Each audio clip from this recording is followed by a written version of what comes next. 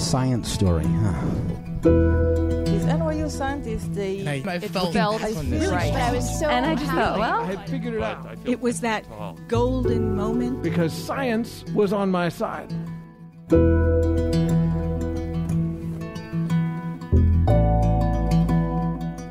Hey everybody, welcome to the Story Collider, where we bring you true, personal stories about science.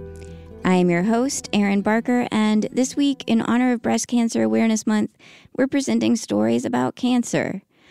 In case you haven't heard, cancer sucks. It isn't great. In fact, I would go so far as to say it's actually very bad. And we have two folks on the podcast today who are going to explain much more eloquently and hilariously why that is. Our first story is from Gail Thomas. It was recorded in April 2018 at Caveat in New York City.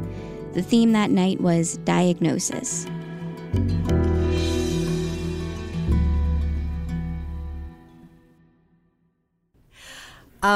So it's August 2009. It's a bright, sunny day in Brooklyn.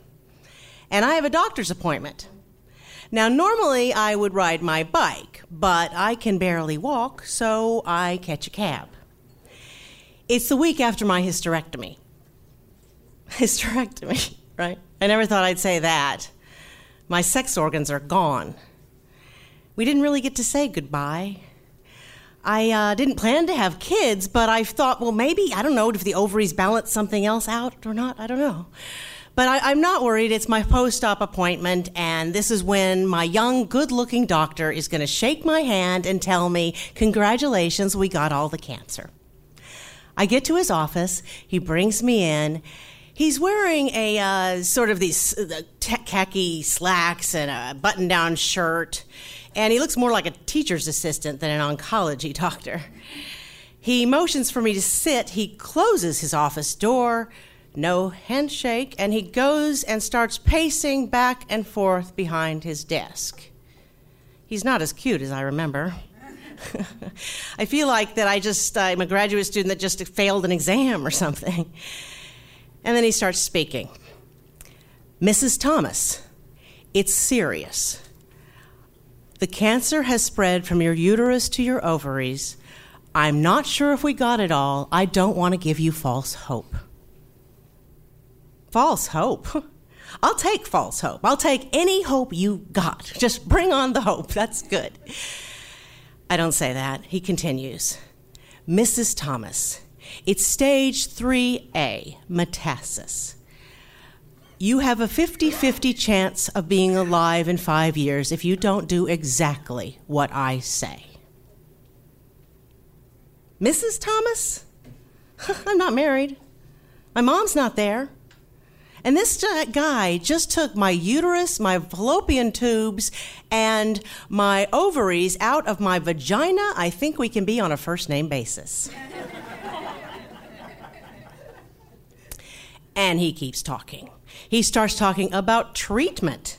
He says 6 weeks of radiation daily, followed by 6 months of chemotherapy. He says other things, more statistics, but all I hear is 6 weeks of radiation, followed by 6 months of chemotherapy, starting immediately. He calls it protocol, standard treatment. It sounds like a threat. I finally speak, and I say, well, I'd like a second opinion. And he says, okay, as long as you start treatment first. I don't think that's how second opinions work. I think you're supposed to get the opinions and then decide. Plus, research says that you should heal from surgery before you start treatment. Now, I don't have a medical degree, but I do have a law degree, and I'm not good at confrontation, but I'm really good at research. And research also says that what standard treatment 1 year can be over-treatment the next year. It also says that every patient is different. I have other reasons to be concerned about this surgeon. I have a fever that is so high that I'm not sleeping at night, and when I tell him this, he won't give me antibiotics. He says, oh, it's just menopause. I have so much drainage coming out of my body that I'm wearing adult-sized diapers, and I can't walk the dog half a block without dripping. And I don't tell him this. I woke up during surgery. I know. And I heard just long enough to hear him say, "She's not that bloated, she shouldn't look like that." I fell back. And he won't even talk about side effects. Doesn't he know that there's more to my life than just living? What about my bike? Can I ride my bike after chemo? And what about my other organs? How would the bladder feel about this? What about the heart? How does it affect the heart? I walk out of there in a daze, and I'm thinking about my friend Dee, who had gone through aggressive cancer treatment, and I don't know if I would want to live like that. I walk through his waiting room, and I notice that the chairs are dingy and the tables are it looks like a garage sale. Is this young surgeon my only hope? Did I just choose him because he's good looking? I've made that mistake before. I don't have time to cry. I get home. I'm CEO of Gail's biggest decision ever, and I've got to make the right one. I hit Google. Dr. Google is equally scary. Side effects include nausea, fatigue, dizziness, more cancer, more nausea, uncontrollable flipping eye movements, that's from the nausea medication, and sex. Apparently, and the doctor didn't tell me this, apparently radiation sort of tightens everything down there, and not in a good way.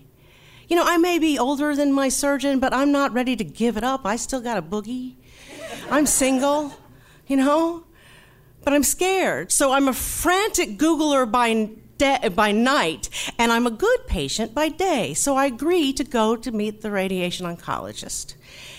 He's got droopy eyebrows and a little gray in his beard, and he comes into the room, and he's holding my chart, and he looks at me, and he looks at my chart, and he looks at me, and he looks at my chart, as if he's trying just to decide between the two of us. And then he sits across from me, about 4 feet across from me, but it feels like he's holding my hand. And he says, "You know, there's a chance that you don't need any treatment. There's a chance that you actually have, your lymph nodes were completely clear, 26 clear lymph nodes." He said, "There's a chance that what you have is 2 early stage primary cancers, one that was on the surface of the ovaries and one that's on the surface of the uterus, which means stage 1 and no treatment necessary." 2 cancers is good news. I guess that's why you need a medical degree. But this is hope. This is real hope. I'm more confused, but I am now really officially hopeful. So I go home, and now research is exhilarating. It's a life or death matter. You know, I'm like super Google Gail, right? And I'm up late, 3 a.m. every night, and I get more opinions. I go to my yoga teacher. He says, eat a raw onion every day. You won't have any friends, but you won't get cancer. My Dominican handyman stops by with an Alvera plant. And my brother is like Rambo. He's like, do it all, just do it all. He's an MBA, so he knows. But I'm scared. What if the doctor is right? So I agree to radiation, but first I have to go to what they call a simulation appointment. I get there, and it's a large room, once more, with the same sort of garage sale furniture, only there's boxes, so it's also a storage closet. And they lay me down on this, you know, that they've got those like silver tin steel tables, and I lay on that thing, and the nurses put this mold around me because they have to get it to like the same size as my hips, right? So that the radiation goes into the same place 30 times. And then they pull out this little tattoo device, and they go zit, zit, zit. It's like a triangular little tattoos around my pelvis to make sure that the radiation goes to the same place 30 times. It feels wrong. But I tell myself, well, this is the price of living. The morning of my first radiation appointment, it still feels wrong. So I call and I say, I'm not going to come in today. And I do more research. Now I'm going to get More pathology reports. I get 4 total, and the third out of the 4 one from a very prestigious hospital agrees with the last doctor. It says 2 early stage cancers, no treatment necessary. The lymph nodes were clear. It didn't spread. I'm so happy. This is the one I'm picking. I'm going to go with this one. And so I call my surgeon, my young surgeon, and I tell him the good news, and he won't listen. He says 6 months of chemotherapy followed. Now he's switched the order now, followed by 6 weeks of radiation starting immediately. And then he goes on vacation, and I meet more doctors, and then I break up with him. Thank you. I send an email because I don't like confrontation, but I get out of there. And by now I have found Dr. C. Dr. C is a tall, thin, he has very, very sort of almost shaved, but very, just a light bit of gray hair. And he has kind eyes, and he makes eye contact, and he calls me Gail. And he nods, and he has this little twinkle in his eye when he speaks, and he listens to me talk about my fears and my concerns. And he tells me, it's your decision. You have time. It's up to you. And he doesn't laugh when I say, what's the least amount of treatment I can do without seeming suicidal? And then he talks to the radiation board at the hospital on my behalf. They talk about me. They talk about my individual case. Not a statistic, not everyone, just me. And then they decide that I don't need to do radiation. And then he tells me that he's heard of a study in Italy where you only need 3 rounds of chemotherapy, 3 months, half of what the original bully surgeon wanted me to do. We compromise. I did to do any radiation. I did some chemotherapy. That was 10 years ago. I'm cancer-free.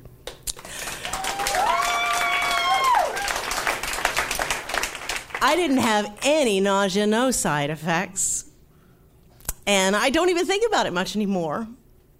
Except when I'm getting dressed and I see those little tattoos, because they're permanent, those little tattoos. But when I do, I don't think about that garage sale treatment room or my condescending surgeon. I remember that I actually stood up for myself and that I found allies that I could trust in a partnership. So I see Dr. C now every year just to sort of say hi. That's it. One of my recent visits, I actually told him that I was starting to share this story. And as he was leaving, he turned to me and he said, I don't usually tell my patients this, but I'm a cancer survivor too. And if I hadn't gotten a second opinion, I wouldn't be alive today. I guess he learned to stand up for himself too. Thank you.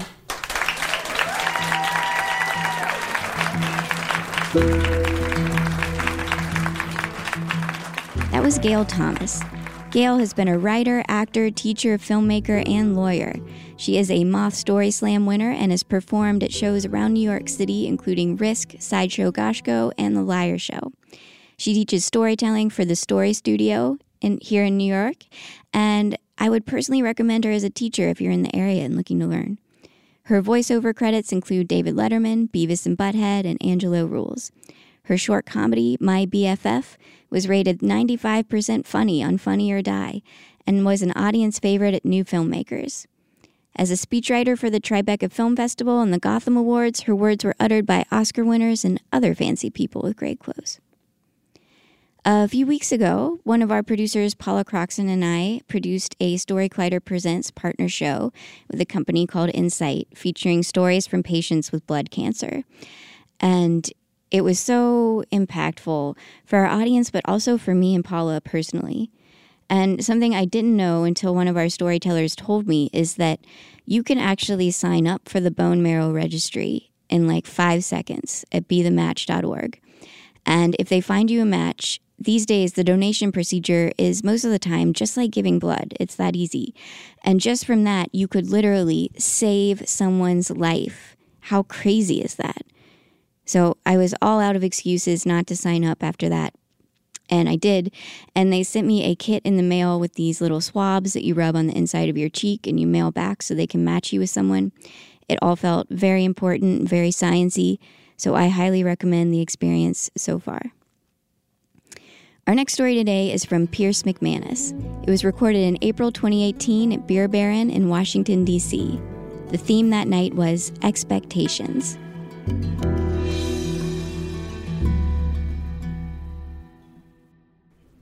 When I was a child, my parents bestowed upon me a rather unfortunate nickname. They called me Boo Boo Boy. I'll say it one more time, Boo Boo Boy. Because every nick, cut, scratch, cold, illness, malady, real or imagined, would send me into complete hysterics, quickly followed with a desperate search for some sort of parental consolation. My father was a grizzled New York City police officer. My mother was an old-school, devout Catholic. Basically, what I'm trying to say is parental consolation in any form was in very short supply in the McManus household. "Here comes Boo Boo Boy," my father would say whenever he saw me approach with tears in my eyes. Now, in retrospect, I know that nickname, Boo Boo Boy, was a thinly veiled attempt on the part of my parents to toughen me up. And quite frankly, I don't blame them. I was a pudgy, bookish lad with more imaginary friends than real friends, a propensity to burst into tears at the drop of a hat, and all the athletic skill of a wet sponge. I loathed being called Boo Boo Boy, and I made it my goal over the years to put as much time and space as I possibly could between him and me. And by the time I hit my 40s, I was pretty sure I had completely shaken the stigma of Boo Boo Boy. I was living in Washington, D.C., had a successful career in advertising. I had the swinging Mad Men bachelor lifestyle that accompanied a career in advertising. And I had finally discovered a sport that I was actually good at: distance running. Marathons. I went from being a kid who would cry at the first sign of pain to pursuing a hobby that required a high pain threshold. Yeah, take that, Mom and Dad. And when I say I was into running, I mean I was really into running, and I was really good at it too, like Boston Marathon good. And in the fall of 2010 at the Philadelphia Marathon, I qualified for my 6th Boston Marathon. Life was good. The world was my oyster. I had a great job. I loved my swinging bachelor ways, and I loved the counterbalance and the mental discipline that running offered. I would say I felt invincible. And if we've learned anything from the Old Testament, Shakespearean tragedies, and mid-1990s Nicolas Cage films, it's that the minute you begin to feel invincible is the exact moment you should begin to watch your back for the unfathomable comeuppance that is waiting for you right around the corner. I ran smack dab into my comeuppance 4 months after that marathon, when I woke up one morning, made my way to the bathroom, hopped in the shower, and proceeded to cough up blood everywhere. I do mean everywhere. My bathroom looked like the murder scene from Psycho. So naturally, anyone in their right mind would exit the shower, dry off, and call a medical professional. I did not. I was ridiculously hungover. I had spent the previous night at the annual advertising bacchanalia known as the Addy Awards, and I had raised all sorts of cane into the early morning hours. And truthfully, as I surveyed the crime scene that was my bathroom, I could hear the voice of my mother. See all that? God is punishing you for your poor choices. So I told no one. 6 months would pass before I found myself in a doctor's office. I'd gone downtown for my annual physical. Everything looks good, my doctor told me, but is there anything else you need to tell me? The truth was, my life had begun a complete tailspin since that first coughing up blood episode. I was tired, I was lonely, but most of all, I was scared. I couldn't keep it a secret anymore. I've been coughing up blood, I told her. Things really took off from there. A week later, I made my way downtown for a CT scan to identify the source of all that blood. We're going to inject you with some dye, a nurse told me. That helps us read the scan better, but there's only one small side effect. It makes you feel like you're wetting your pants. And as I lay in this giant metal tube for what seemed like forever, I was just completely terrorized, not at the notion of what the doctors might find, but out of fear that I had actually wet my pants. And when the scan was complete, I was very relieved to discover that that was not the case.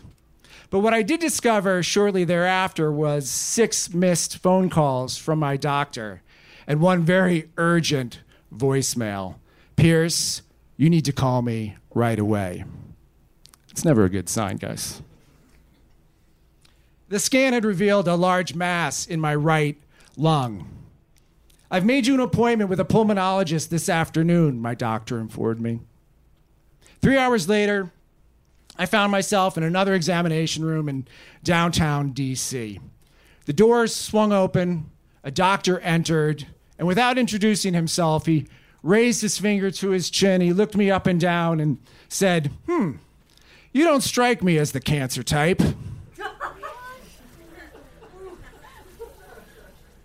2 weeks later, I am diagnosed with cancer. Leiomyosarcoma. It's a soft muscle tissue cancer with a 50% life expectancy, depending on which medical journal you read. But here's the thing. It's typically found in the uterine lining of older women, not in the lungs of healthy marathon runners. You're 1 in a million, my doctor tells me. And I smile at the notion of winning Cancer Powerball. I make the long walk home to my house that morning, and I am in complete shock at the news. And as much as it pains me, as much as I don't want to return to my boo-boo boy ways, I call my parents. It goes right to voicemail. I make my way finally into the lobby of my condo building, and just out of sheer habit, I check my mail. I reach into the mailbox and I pull out a large postcard. Congratulations, you're accepted to the 2012 Boston Marathon. The race is 6 months away. I wonder if I'm even going to be alive in 6 months' time. My grandfather went from cancer diagnosis to deathbed in the span of 3 months. And then in that moment, I am overcome with something I am not accustomed to. Sheer, unmitigated anger. Fuck that. I am running this race. I am going to be in Boston for the 2012 Boston Marathon. I'm not going to let cancer, and I'm not going to let anything stop me. I just needed to get my doctors on board with this plan. Things did not get off to a good start when I met my surgeon. You will lose part of your lung, that is for certain. There is a good chance you will lose all of your lung. Things only went downhill from there when I met my oncologist. He described a series of radiation treatments that would happen after the surgery. But I've got the Boston Marathon, I told him. Oh, Pierce, there be other marathons. You need to focus 2012 on getting cancer free. Clearly, this plan was not working. I needed a plan B. And plan B meant a second opinion. So I gathered all my materials and slides and I sent them off to Sloan Kettering Cancer Center in New York City. Due to the unique nature of my diagnosis, they completely expedited my case. And in a week's time, I was sitting right across from one of Sloan Kettering's top thoracic surgeons. I hear you run marathons, he said. My daughter runs marathons too. I knew immediately that I was in great hands. A year to the day of my Boston Marathon qualifying run in Philadelphia, I had surgery at Sloan Kettering. The doctor described it to me as having a lung transplant with my own lung. And the challenge was being able to remove the tumor without having to remove any of the any parts of my lung. I woke hours later and was miraculously informed that both my lungs were still intact. That's where things got really weird. Because further analysis of the tumor would indicate that I had been completely misdiagnosed. I did not have Leiomyosarcoma sarcoma. I had the equally rare and kind of bizarre glomus tumor, which is a benign tumor typically found underneath fingernails.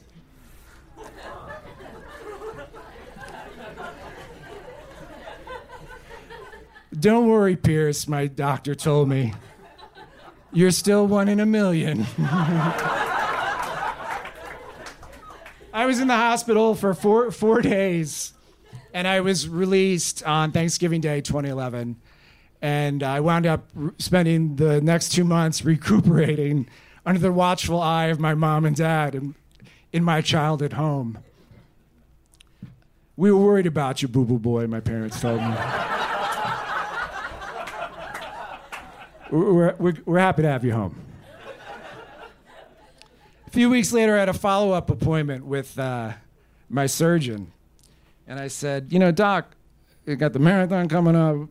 When can I start running? He says, running? We can operate on your legs. You can start running whenever you want. So I started running. In 4 months' time, I made my way to the start of the Boston Marathon.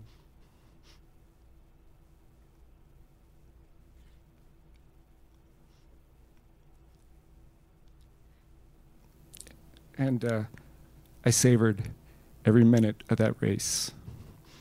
And I still savor every minute.